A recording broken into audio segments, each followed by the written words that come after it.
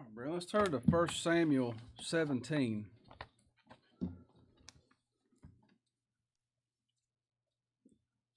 1 Samuel 17 has a good song, and it goes right with the point I want to make. I hope I can make a point. I'd like to find some sinners. Wouldn't that be good? I like to go out in the public, walk up down the street, and bump into somebody that was a sinner. Not somebody that had sinned, not somebody that does some sins, but they're the noun. That's what they are. That's their instinct. And if I did, I have good news to tell them. And then after I tell them the good news, they're going to get really upset because they won't see much of a change. They're not going to have some magnificent new understanding and enlightenment on all things, and they won't be walking as they wish they would walk, and they're going to see their sin. And actually, as they grow older in this walk of faith, in this life that we live, in this new creation, that sin's going to get worse and worse and worse and worse. We're not getting better and better and better and better. The more I understand, I don't understand nothing. And the more wicked I am, and my thoughts and my intents, and the little bit I see of this heart that so easily deceives me, it's terrible. Would you be made whole? Would you have eternal life? It's going to come at a cost. You're going to, everything, all that comfy life you had in that church you was playing is going to get shook up. That's what the Lord asked, didn't it? Would you be made whole? Well, if I had found a sinner, they were the noun. Not, well, and I'm just so bad that I'll wait till I clean up some before I go. No, you still self-righteous. We'll see it in a minute. But if I found somebody that was just desperate and in need, a dead dog sinner, and the Lord worked in them, and I gave him good news, and the Lord made it effectual, and he did all that. He planted and he watered and he gave increase. And then they were going through those trials of like, man, I think it's getting worse. I said, it seems that way, don't it? Then I can give them comfort. Comfort them. Comfort them. You know how much great comfort I see in David and Goliath? Goliath, I hope we can see, this is a diamond, okay? There's a lot of facets to it. There's a whole lot of points. Maybe like the ark, we spent 6 messages, I think, on Noah's Ark in a row. Cameron said, you about done? But if we go through 1 Samuel, we may spend a lot of time on David and Goliath, multiple times. There's a whole lot there, but I want you to see Goliath as our sin. Does your sin bother you? If you're a sinner, I'm talking to God's people. If you're sinners, does your sin bother you? I don't like mine. And it speaks, how in the world could the accuser of the brethren, who's already been defeated, has to play out, says to me, how in the world could you be a child of God? That's what my old flesh says to my new man. You? There's no way. I hope this is personal, not facts and a creed or a statement of faith or something like that. I hope God speak to us one-on-one. Get us by ourselves and talk to us. Do something in us. We're going to bounce through these things. I thought that old writer too. He said, "A sinner's a precious thing. The Holy Ghost has made him so." God's got to make those. I want to bounce around a little bit in 1 Samuel 17 a little bit, but I think it's going to be a blessing to you. I really think the Lord will bless. He did it to me. This is the story of David and Goliath. This is widely known. Even in this reprobate country that God's turned over to wickedness, most people, I would imagine, if you walk down the streets and you ever heard David and Goliath, they would tell you something about a little fella and a sling and a giant, wouldn't they? And then he won. There was a little boy, a teenage boy or something, and he had a sling, and there was a giant, and he beat up the giant. He won. He killed him. And this, especially right after the New Year's, is often preached from heretical pulpits. I don't know if I had a stronger word out of God's word to say, I'd say it. They're heretics, and they're deceiving men and women, souls. They preach this as a story as a little man that can overcome. Isn't it? You ever heard that? You ever read them little children's books? It's so nice, and they're in crayon, and look at this, and you're teaching your children to be heretics from birth. It's not the little man overcoming, or they'll say, well, you meditate on your faith, and you push through the difficulty and be victorious. or the power of positive thinking, right? Just lean on your faith. Let me tell you something. I want to say it as plain as I can. That's a false hope. If you're relying on your experiences and the words of dead men of the past or whatever, there's the heretics that lied on God or your grandparents or anything else, and you lean on your faith or something like that, it's a false hope. Paul said, for whatsoever things were written aforetime, this is written before Paul was, were written for our learning. We're going to learn something. That we, through patience and comfort of the Scriptures, it's going to take a long time. How we get them patience through trials, and we're going to have to get comfort from these Scriptures, that we might have hope. Hope. What's that hope? There's billboards down the road there, right? Get hope this year. Is that one of your goals? Yeah, well, if they knew what it meant, I pray so. What's hope? Who's our hope? Who's our hope? Our greater David's our hope. There in Colossians 1:27 says, to whom God would make known what is the riches of his glory, of the mysteries among the Gentiles, which is Christ in you, the hope of glory. Hope's a person. Our expected outcome, our expected end, that's what the word means. Not wishy-washy, like that'd be nice if that happened. We got 85% chance. Our expected outcome is him. He's our hope. He's our hope. The story of David and Goliath, it's a picture of Christ. If you miss that, you missed it all. You're beating the air. It ain't worth nothing. And you're giving people false hope, and you're not building the kingdom of God. You're destroying the kingdom of God. That's called an enemy. This story of David and Goliath, it's a picture of Christ, the captain of our salvation. I want to show you just a few things. Here in 1 Samuel 17, look here in verse 17. David was sent of his father. 1 Samuel 17:17. And Jesse said unto David his son, now, take now for thy brethren an ephah of parched corn, and these 10 loaves, and run to the camp to thy brethren, and carry these 10 cheeses to the captain of their 1,000, and look how thy brethren fare, and take their pledge. Now Saul and they, and all the men of Israel were in the valley of Elah, fighting the Philistines. And David rose up early in the morning, and left the sheep with the keeper, and took and went as Jesse had commanded him. And he came to the trench, way down the trenches, as the host was going forth to the fight, and shouted for the battle. He came in.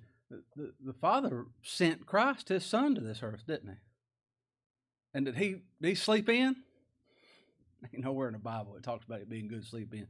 It's good to rise up early. Get up early in the morning, be good for you. He got up early, right when it was time. Right in the beginning, didn't he? He stood up, made that covenant of grace throughout time.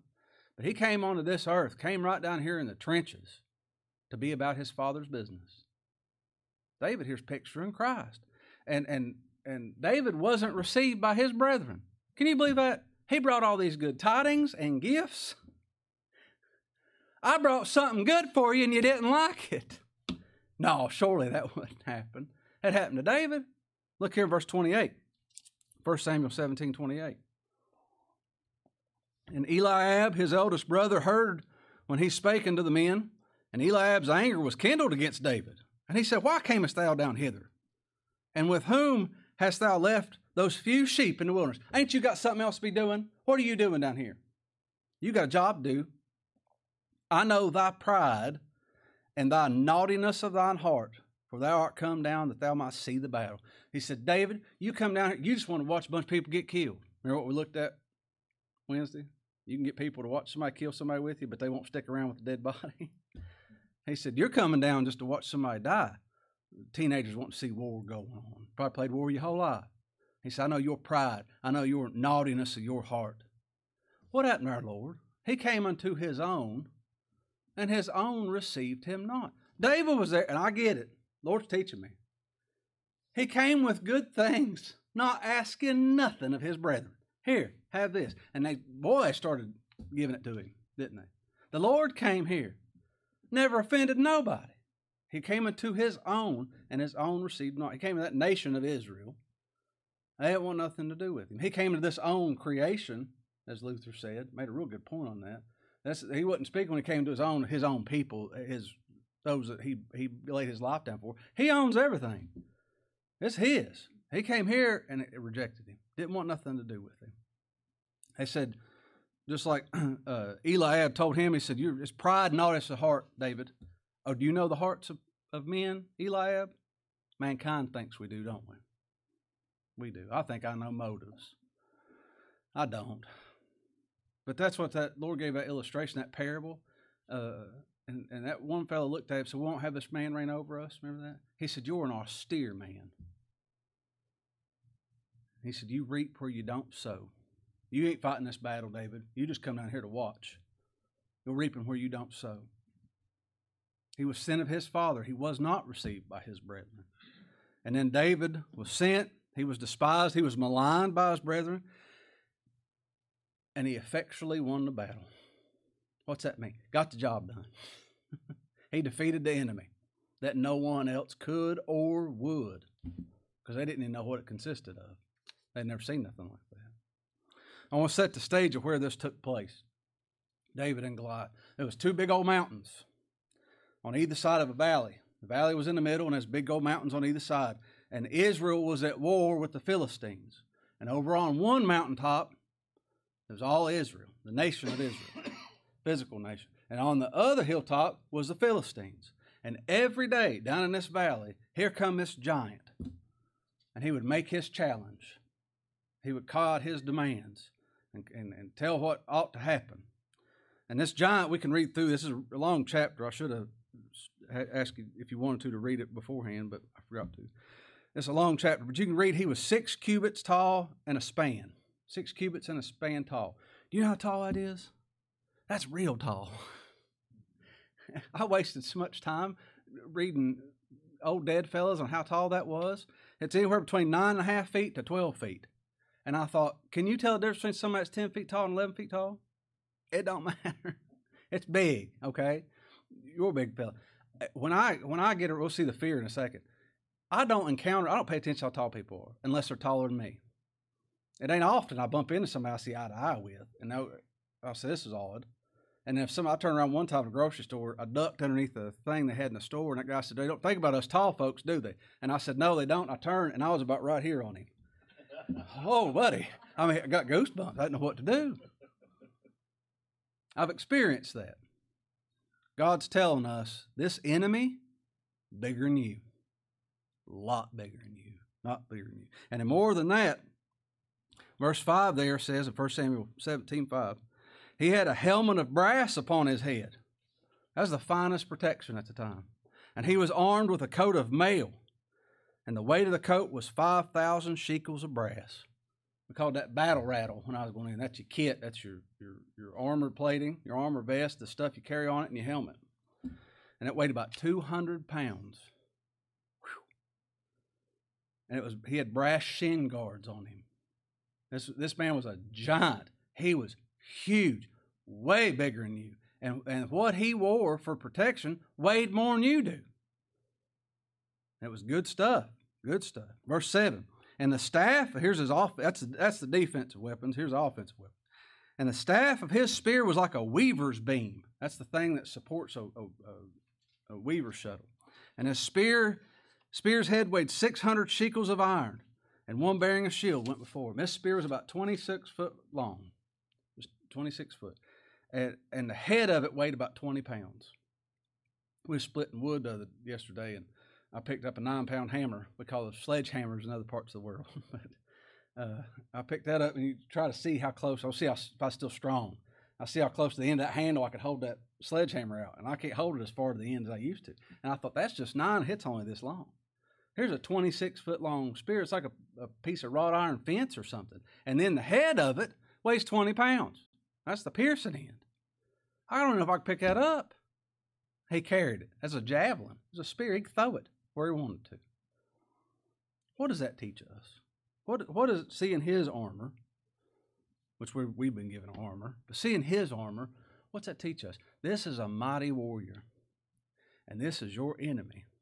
And this man came yelling and carrying all these things without a struggle. He didn't break a sweat. What's that? What's that teaching us? You ain't no match for him. You can't win. This is an enemy that you have no hope of overcoming. I mean, none. None. He comes and he says something. We see these things, but then he says something to them. I'm going to paraphrase what Goliath said. He'd go down that valley, and he would yell up that hill, and you'd probably hear him, to that army of Israel. And he said, instead of using your whole army, ain't I Philistine enough for you? Instead of you using your whole army, why don't you just send one man out to fight me? He said, you trust your king. Remember Saul, that one? Israel said, we want a king like everybody else wants a king. And Samuel went down and said, no, you don't. And they said, yeah, we do. The whole time, Samuel never mentioned it. They needed a ruler, didn't they? They needed somebody to tell them what to do and when to do it. They had Samuel, and he spoke of God. He just told you what God said. You had one, you didn't want it. So they wanted Saul, and they got it. And he said, you trust Saul. You like him. You voted him in. That's you wanted a king. You trust him. You trust his judgment, don't you? If he says do something, you'll do it. Let him pick the best fighter, and I'll fight that man. And then if that chosen man wins, if Saul's chosen man, the one he picks out, that this king picks out, if he wins, all the Philistines are going to be your slaves.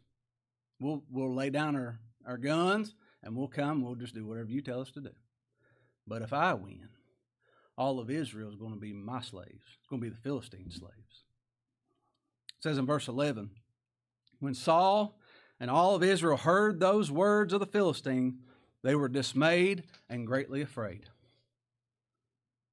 You know what that means? They're scared to death. You know what it means if I'd have heard something like that? I'd be scared to death. These consequences are great. I mean, even if I was one of them that lived, I ain't no match for the opponent, and I ain't no match for the outcome. It's just it's too much. I can't swing that. I'd be afraid too, wouldn't it? And you know what fear and anxiety and unbelief all is? Sin. Sin. The Holy Ghost comes when the Lord works in somebody. Not everybody. That's what I was talking about, a noun. I want to find a sinner, not a verber, a nouner. So that's really what they are. And the Holy Ghost comes to them, and He convicts them of sin because, what's that sin? Well, I was drinking and chewing and no, not even playing church, which is the outcome of it, because they believe not on me. Why would I be fearful? God's on His throne. What's wrong? We're going to see David, which David is a picture of Christ, and this is magnificent. But as a picture of us believers, there's days I have no fear in me, and I don't care what somebody thinks. I don't care what somebody says, and I don't care what happens. Lord's on His throne. He's doing it. Here's what He says. Now, lead me, follow me, or get out of my way. And then later on in life, what's David do? Let spittle run down his beard and act like he's a madman? That's a man after God's own heart. That's us, isn't it? He saved us, but we're in this old man of flesh. John had recorded what the Lord said of sin, because you believe not on me, there in John 16. And then later on in life, John recorded this in 1 John 2. He said, my little children, these things I write unto you, that you sin not. And I thought, you could say that you fear not, that you have no anxiety. And if any man sin, and when you are afraid, we have an advocate with the Father, Christ Jesus the righteous. He's on His throne. These things that's happening in your life ain't by accident, and it ain't the devil getting the upper hand over you or God or anybody else. It's the Lord allowing it to happen for His glory. Now, if we could understand those things and see this world through those eyes, we'd have a lot better time. We'd be a lot happier walking around in this world, wouldn't we? You might limp while you walk around. Might be in a wheelchair, but we'd be happier when we did it. I pray God do that for me. I pray often He does that for you too. Sin's this giant that so easily besets us, isn't it? He says in verse 24, and all the men of Israel, what's it say? All the men of Israel. Is this that nation? This is what took place physically in that nation, but that physical nation typifies that spiritual nation. They're not all Israel that's born of Israel. Spiritually speaking, this is all of us, okay? All the men of Israel, when they saw the man, fled from him and were sore afraid. Are you afraid what you'd do if God take his hand off of you? Or you got a good handle on it? I'm so afraid. God, keep me. Keep me. This is precious. And the men of Israel said, have you seen this man that's come up? Why don't you put your sin away? Have you seen sin? Why don't you keep the law? Have you heard the law? You that want to keep it? Have you seen him? Surely he came to defy Israel as he come up. That's why he come. He come kill us. That's bad. And then here's the reward, or this is an inheritance, if you will. Look at the second part of verse 25. And it shall be that the man who killeth him, the king will enrich him with great riches. And this is precious. I got this underlined and highlighted. And will give him his daughter. The victor, the one that puts away this mighty enemy that nobody can do. He's going to get the king's daughters. You remember us looking at that? That's in Psalm 45, wasn't it? The king's daughters. Who's that? I always remember this because that's a hospital in Ashland. King's Daughters Hospital. And that's us. We're the king's daughters. What's this inheritance going to come? What's this great reward going to come if somebody defeats this great enemy? You're going to get the people for your inheritance. You're going to get the king's daughters. And make his father's house free in Israel. Verse 26. And David spake to the men that stood by him, saying, what shall be done to the man that killeth this Philistine, and taketh away the reproach from Israel? This ain't just you not being enslaved. This is reproachable. This is a reproach. It's shameful. It's even happening. For who is this uncircumcised Philistine that he should defy the armies of the living God? You afraid of this uncircumcised Philistine? Don't you know we're God's people? What's David asking? Why are you afraid? God's on his throne. We're his people. Fear not. What's Christ come to us do? When we see overwhelmed with our sin and we see we can't do nothing about it, he comes to his people in great fear and says, fear not. Fear not. Look down verse 32. And David said to Saul, let no man's heart fail because of him. Don't let your heart be troubled. What he said, it wasn't, Christ didn't say this to a bunch of beggars and blind folks. He said this to the apostles. He said, don't let your heart be troubled. You believe in God, believe also in me. I go to prepare a place for you. David's about to go prepare a place for Israel, isn't he? With Goliath. He said, let not your heart fail because of him. Thy servant will go and fight this Philistine. Well, Saul didn't believe it. He said, this enemy's too mighty. Look at verse 33. And Saul said to David, thou art not able to go against this Philistine to fight with him, for thou art but a youth. And he a man of war from his youth. He's been doing this his whole life, and you ain't even a man yet. Many people think they're too big of a sinner to be saved. What a horrible thought. What a high thought of self and a low thought of the Savior. When people say, I'm too sinful for Christ to deal with me. That is not humility, that is blasphemy. Because you don't know him. And you don't truly know what sin you are. And you think you can do something about it. That's for the unbeliever. Oftentimes even believers. Even those that are purchased possessions of the King. We think too highly of the opposition we face and too little of our Lord. Christ has already fulfilled the law. He's already crushed Satan's head. How will he not freely give us all things? Now, we're still in this world. We still sin. We still have pain and all the things that go with the sin. But he's already done all these things. Not that we diminish it and say, oh, well, let's go sin more that grace may abound. God forbid. That's not what I'm saying at all, and you know that. But why are we so overwhelmed with what we are and what we commit and what the heart that it comes from and not consumed with our victor? Not consumed with our captain of our salvation that's put these things away. He's already dealt with the law. He's already conquered Satan. He's put our sin away on that cross, but we're still in it. Why are we worried about it? I don't want to sin anymore at all. I wouldn't encourage anybody to. But if we're getting it down, we're looking to our sin, our enemy, and not our Savior. You hear me?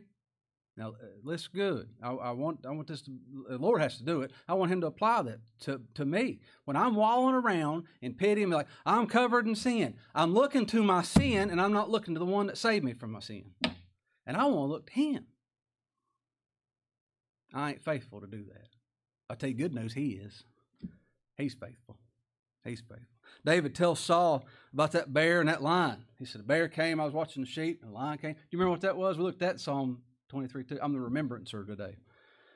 Remember what the Lord said about that? That great shepherd?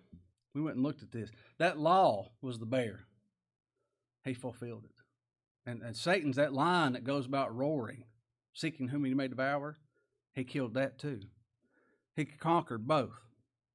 How did David do such great things? Look at verse 37. David said, moreover, the Lord that delivered me out of the paw of the lion and out of the paw of the bear, he will deliver me out of the hand of this Philistine. How'd you do all that? The Lord was with me. David said, well, I was getting pretty good at bear fighting. No. He said, the Lord did these things. And Saul said unto David, go, and the Lord be with him. What a thing. At the declaration of what God would do, his people bow. Kings bow. All will bow someday. Remember what Eli told Samuel? A long time ago, when Samuel was young. Samuel told him the whole thing, the whole dream he had, what was going to happen. And it wasn't good news for Eli. And Eli said, it is the Lord, let him do what seemeth him good. Samuel just sat back. Leave it alone. Lord's on his throne. Child of God, Christ has put away your sin. He's defeated your accuser. He's fulfilled the law for you. Don't doubt him because of your sin or your lack of ability or your lack of faith. Believe him because of his ability and his faith. That's why. Saul tries to give David his armor and a sword. That ain't going to happen. That ain't going to happen. Our God is a God of means. That's so. But he will not use our strength. He will not use our wisdom. He will not use our methods to accomplish what he's going to accomplish. It says in verse 40, 1 Samuel 17:40. He refused Saul's armament and his weapons. But in verse 40, and he took his staff in his hand and chose him 5 smooth stones out of the brook and put them in a shepherd's bag which he had, even a scrip. And his sling was in his hand, and he drew near to the Philistine. He had a wooden staff. You get that? A shepherd took a wooden staff, a sling, and 5 smooth stones. That's what he had. That's what he went to fight this, amazing giant with amazing armor and amazing offensive weapons. He just took a wooden staff, a sling, and 5 smooth stones. Verse 42. And when the Philistine looked about and saw David, he disdained him, for he was a youth and ruddy and of a fair countenance. This Philistine despised his youth. Paul told Timothy, he said, let not people despise your youth, Timothy. You got the word of God. Don't care what them old folks say, you go preach to them. And that's a good thing, because I thought, Christ was 30 years old when he entered his public ministry. And there's a lot of my life I thought 30's old. Up to about 29 and a half, I thought 30 was old. And you know what now? 30 ain't that old. If somebody 30 years old came up to me and started giving me life lessons, I'd tell them to hush and go beat it. I don't need to listen to what you got to say. Christ's youth was despised, wasn't it? Just like David. David's youth was despised. David knew something. Christ is Almighty God in human flesh. And he was of a fair countenance. Well, that's opposite, isn't it? Sometimes there's types and sometimes there's anti-types. Remember us teaching that? David was a pretty boy. Handsome. Good looking. Wasn't scarred up. Didn't have wrinkles. Hadn't been out in the sun too much. He was a pretty boy. And he's young. Why is that despised? It's a battlefield. I don't want a pretty boy on the battlefield. I want a man. I don't want somebody that's inexperienced. I want somebody that's got some scars on them. And they've got some dirt on them. And this Philistine looked on this one, just as Christ is absolutely lovely and of a fair countenance to all his people. Isn't he beautiful to you? But in this body, on this world, there's nothing about him that the world loved. He was uncomely. And he despised him. Verse 43, and the Philistine said unto David, am I a dog, that thou comest to me with staves? You come to me with sticks, with wood? And the Philistine cursed David by his gods, little g gods. You reckon that scared David? Somebody put a hex on me one time. It was one of voodoo people, and they said they was going to curse me. I laughed at them. I wouldn't meddle in those things, but that don't bother me one lick in the world. But this Philistine, this giant, Goliath says, am I a dog? Am I a dog? Are you calling me a dog? Are you calling me a sinner? Is that what happens? What a picture this is. It's a small picture, but what a picture. Remember that woman that come to the Lord's feet? She asked him for help. Said her daughter needed help, and then she said she needed some help. And then finally she begged, didn't she? But he answered to her, he said, it's not meet to take the children's bread and cast it to dogs. Did she say, you call me a dog, and pack her toys and go home? You mean I could be wrong? I remember one time back in 1987, I thought I was wrong, but I wasn't. I was just mistaken. That's all of us, isn't it? You call me a dog? That's what Goliath said. You call me? That's sin, not bowing to Christ, isn't it? You mean that's me? What'd that woman say? Yeah, I'll take the crumbs off your table. I'm a dog. I'm your dog. David was a dog, wasn't he? Goliath said, well, you think I'm a dog? And David knew he was a dead dog sinner. The Spirit was with him. And he says, all you show up with is a staff. You come to me with staves. What's a staff? What's a wooden staff? I told you it's a wooden staff, right? A shepherd's staff. You come to me with a piece of wood. You see where I'm going with that? You're only going to use a cross to put me away? Well, sure. Well, there's blood and the cross. People don't like hearing those things. We need to talk about improving family life, don't we? And overcoming adversity. Building the youth. Let's get us a bunch of kids in the back and have Sunday schools, and they can color and have puppet shows. And we need the staff because we're dogs. That's what's needed, isn't it? And he was just appalled at this. Verse 44, and the Philistine said to David, come to me, and I'll give thy flesh to the fowls of the air and to the beasts of the field. You come here to me, and I'll take care of you. That's a pretty good threat, isn't it? I'll put you on that pole, and I'll let the birds of the air come and peck your flesh off until parts start falling off. Then the dogs can come up and start eating the bones that's laying on the ground, and we won't even bury you, and we'll take your skull and chuck it over the side of the hill. And we'll call it Golgotha, the place of the skull. Remember how our Lord was taken down? Why? That was Wednesday night too. That's the threat. And even Satan, when Christ was hanging on that cross, he said, I got him. I got him. No, you don't. You might have been appalled or shocked or had deep thoughts about these things, thinking you was winning and you ain't. That's a serious threat, though, isn't it? Look at verse 45. Then David said to the Philistine, thou comest to me with a sword, and with a spear, and with a shield. But I come to thee in the name of the Lord of hosts, the God of the armies of Israel, whom thou hast defied. Oh, you've rejected God, and I come in his name, Goliath. All I got's this wooden cross, a sling, and 5 rocks. That ain't a threat, that's promise. Oh, this is serious. This ain't just the thoughts of some man. He comes on behalf of the Lord of hosts. That's what Christ said in John 5. He said, I come in my Father's name, and ye receive me not. If another shall come in his own name, you'll receive him. He said, but I come in my Father's name, and you not receive me. And that's the thing. David had the Spirit of God with him. And he was the anointed of the Lord. And when Christ came, he is God, and was preaching, and people didn't receive him. Came to his own, received him not, and was mocked and ridiculed. And God's preachers now, they go and they preach. And you know, it's sad and it's wrong. It's like, well, they refused the preaching of the gospel. They didn't listen to the preaching. That's not what the scriptures say. What did Stephen say? You've refused the Holy Ghost. If the Spirit's with us and we're preaching and people don't like it, they haven't just refused Kevin. They haven't refused what Kevin said. They'll blame it on that. You said this. Well, hush and listen. Maybe God said to you. But if I'm coming sent of God, preaching in the Holy Spirit, they're not refusing me. They're not refusing even the message. They're resisting the Holy Ghost. They're blaspheming the Holy Ghost. And I don't get up on my high horse and say, well, I did good and they did bad. I know the outcome of that. That's terrible. That's judgment, eternal death and damnation and the absence of God, him turning his back on them. I want to plead with them and beg with them and hear it again. Verse 46.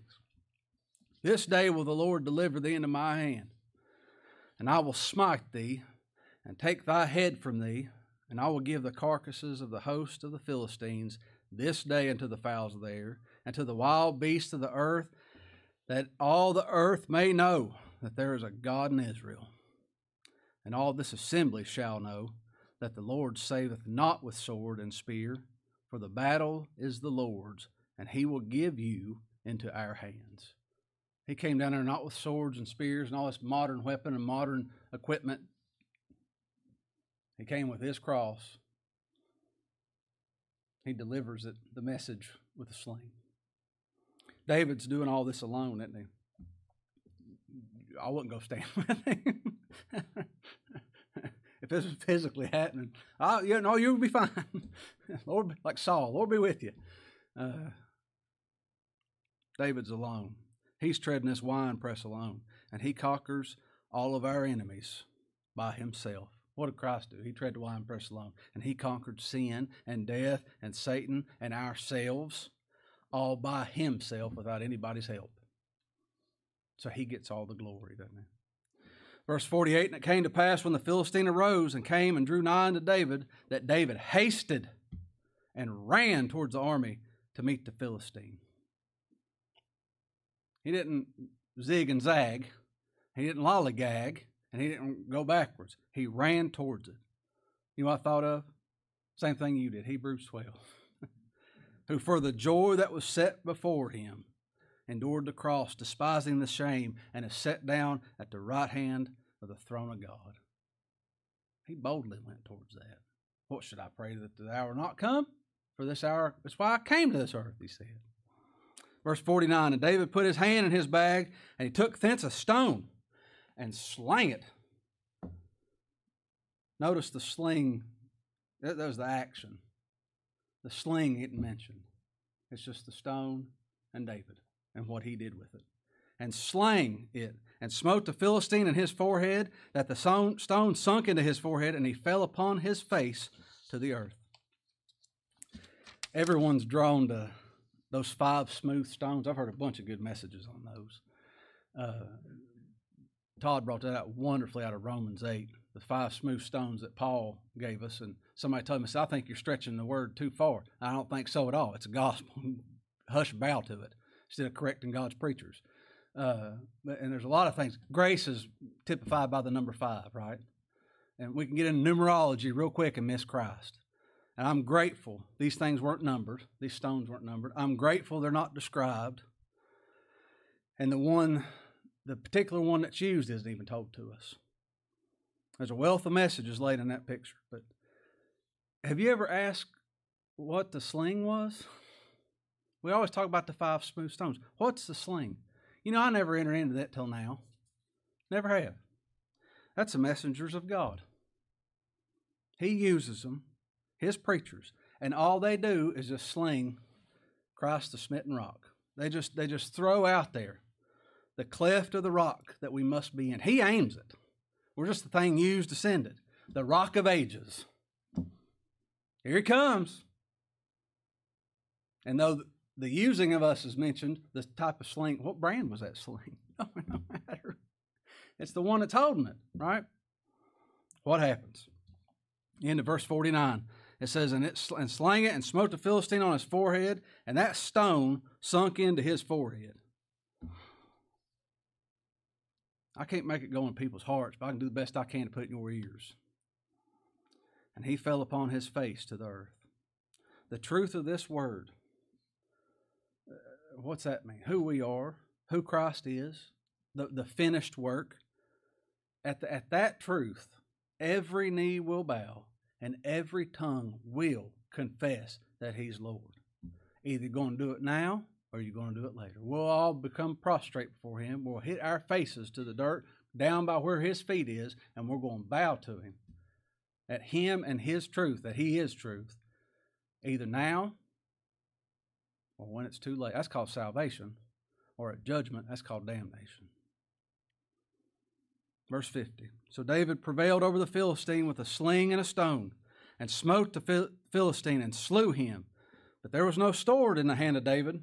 He didn't do it with a sword. He did it with by the foolishness of preaching, right? To save them that believe. Well, I wouldn't have picked that way. You just going to come down and preach the cross? And a man crucified on it, and we's the ones that put him there? That's it? How are we going to grow the church? It means the Lord saw it fit, wouldn't it? Therefore David ran and stood upon the Philistine and took his sword and drew it out of his sheath thereof and slew him and cut off his head therewith. And when the Philistines saw their champion was dead, they fled. I've seen a lot of men put their faith in other men, and when those men die, they're just lost little puppies, because that's what they've been the whole time. But David used Goliath's sword to cut his head off. And that many times the sword is called a word, right? How does the Lord defeat his enemies? With their own words. The very words that come out of their mouth. He said, so said ye. Judas said, is it I, Master, not Lord?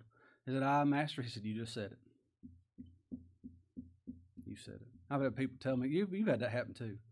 People tell me one thing, and like, this is how it has to be. Okay, so we'll do it that way. And then later on, they said, why did you do it that way? I said, you told me to do it that way. I never said that. I said it had to be the opposite way. Wish I had it all on videotape. He used his own words. And he ran. It says there at the beginning of verse 51, to do this. He's already dead. What's the rush? Oh, there's a rush. This life's a vapor, isn't it? It says, therefore David ran. What's the Lord tell us? He speaks in Revelation 22. And behold, I come quickly. I come quickly. For us, like we just looked at Jacob, that last enemy that we got to face. There's a whole lot of things we face in this life. We think they're mountains and they ain't even molehills. And the Lord's already put away, so he's fulfilled the law and he's crushed Satan's head. And this is all done. It's finished. But we keep seeing these enemies. And he said, what's wrong with you? Why are you afraid of these uncircumcised Philistines? I'll do it. In the name of the Lord, I'll do it. For his name's sake. And he conquers all these things. And we see it over and over and over and over again. And we get all fired up and afraid. And he says, fear not. And then we're taught to not be afraid. And then foolishly, like little bitty children, we get scared again. Until that last enemy comes up. And that's death. That's the grave, isn't it? It said, the last enemy that shall be destroyed is death. And the Lord said, behold, I come quickly. This life's a vapor. That fast. And we'll be picking our feet up, putting them in that bed, commanding our household, and saying, Lord, be with you. I'm going home. Aren't you thankful he runs? He runs to us. He said, I come quickly. I'm coming to my people. Isn't that sweeter? Is that a little more precious than lean on your faith and stand? Don't lean on your faith. Stand in amazement and worship the object of our faith. Christ the Lord, our greater David. I hope that's a blessing to you. Let's pray together. Oh, Father, forgive us and our fretting and our fears and our unbelief. We're thankful for our King. Oh, what a majestic Lord we have who's faithful, who protects us, provides for us, and runs to us, and is with us always. Thank you for Christ, Lord. Thank you. Thank you for the brethren that he shed his blood for we have on this earth, the family you've given us. We're thankful for that, Lord. We're thankful you've knit us together. And be with us now as we eat together, Lord, and make our eyes red and our teeth white. It's because of Christ that we ask these things. Amen.